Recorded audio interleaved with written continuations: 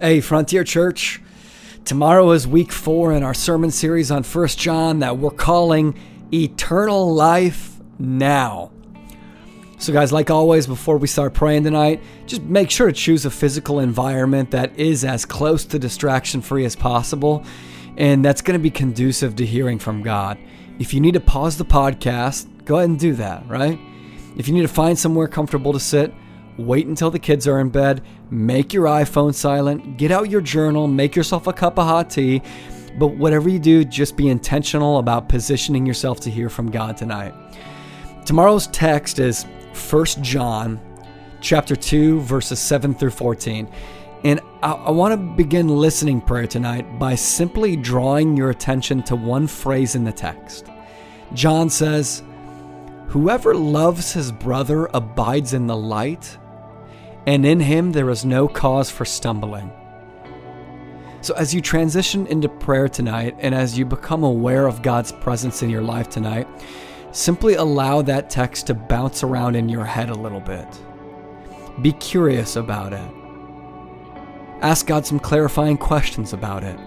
Whoever loves his brother abides in the light, and in him there is no cause for stumbling.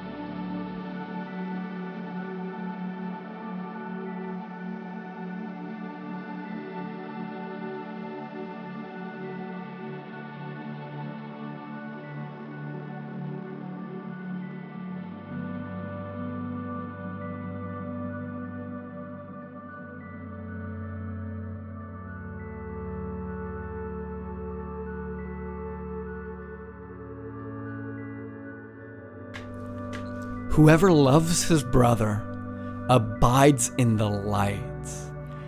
Brotherly love is different from worldly love. It's different because it's a love that Jesus was crucified to purchase and give to us. It's uniquely brotherly love because it's a unique type of love that only finds expression within the family of the New Testament church, where blood-bought people gather together as a family. So it almost goes without saying, but this love is precious, and it's the only hope that we have at experiencing unity in divisive times. It's a love that it's not self-interested, it's not self-motivated, it's not vain. Brotherly love doesn't have any ulterior motives.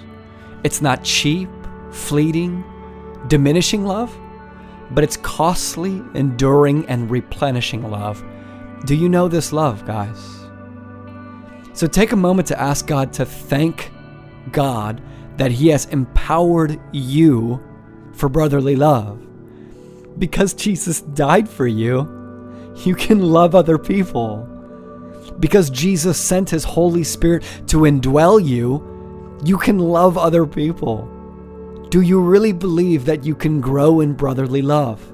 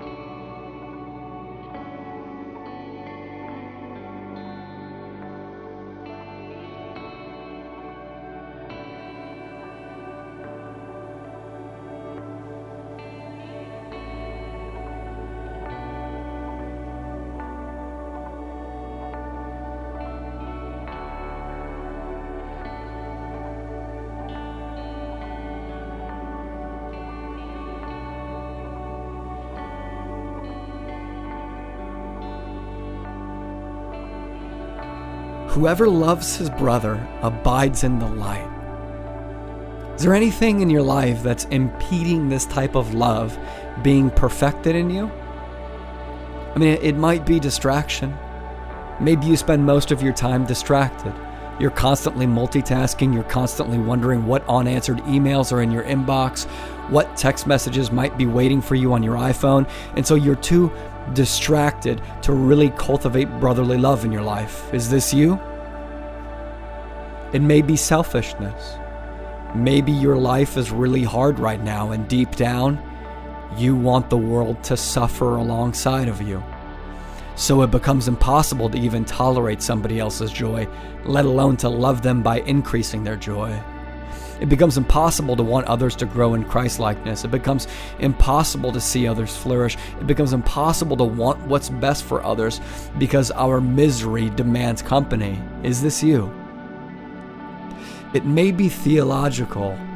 Maybe you believe that God saved you to simply have the right password at the end of your life. To you, Christianity is only about giving God the right password at the end of your life so that He lets you into heaven. Maybe you have no idea that Christianity is about eternal life now, about God's love manifesting itself through you now. And guys, I don't know what's impeding your ability to love your brother and abide in the light.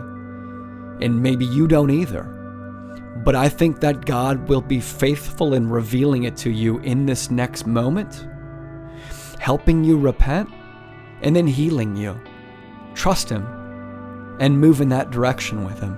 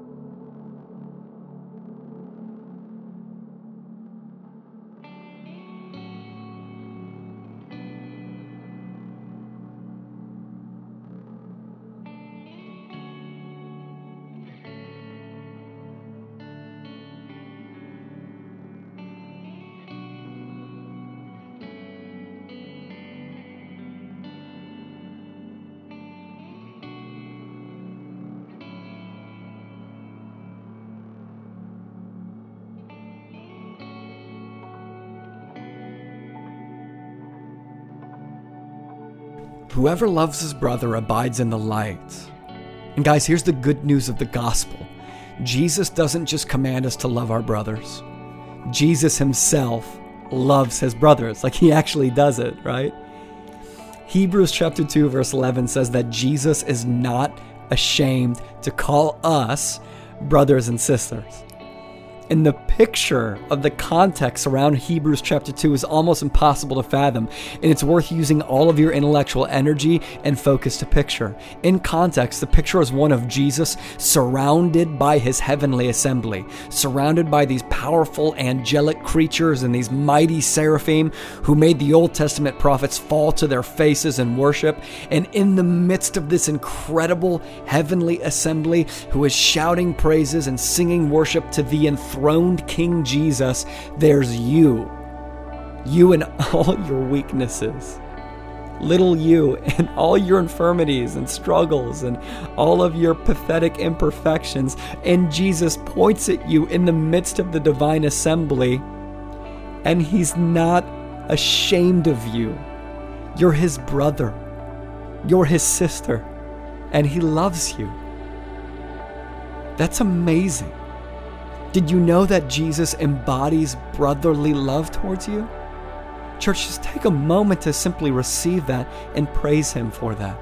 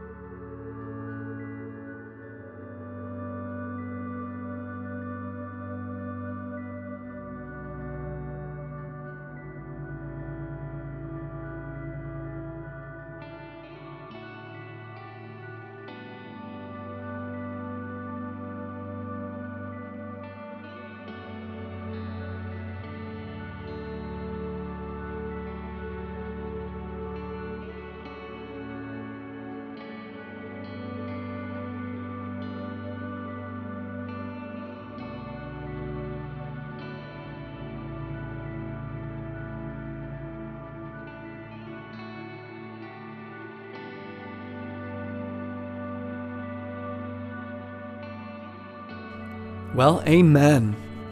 Guys, some of you are going to need more time practicing solitude after this podcast because maybe there's just been a deep pocket of your heart that's been exposed in prayer. And if that's you, don't prematurely end your solitude with the Lord just because Saturday's in the Spirit's over. Shut the podcast off and keep listening to God. But if that's not you, two things. First, I know a lot of married couples like to pray Saturdays in the Spirit together. So after this podcast, let me just encourage you guys. Ask one another what God revealed to you, what you experienced, what you felt like you learned in prayer, what you feel like God was teaching you in this time. This can be an incredible moment of friendship for married couples. And second, come to church tomorrow ready to embody brotherly love towards somebody. As you drift off to sleep tonight, ask God to give you a word of knowledge or a word of wisdom or a word of encouragement for somebody at church tomorrow. If they are anything like me, then your word has the potential to be the most edifying moment in church tomorrow. Because for me, when a church member who I know loves God and loves me gives me a word, it's encouraged me like almost nothing else in the world, you guys. So seek to do that for somebody. Seek to actually put brotherly and sisterly love to practice tomorrow morning in our gathering. So I love you guys, and I'll see you tomorrow.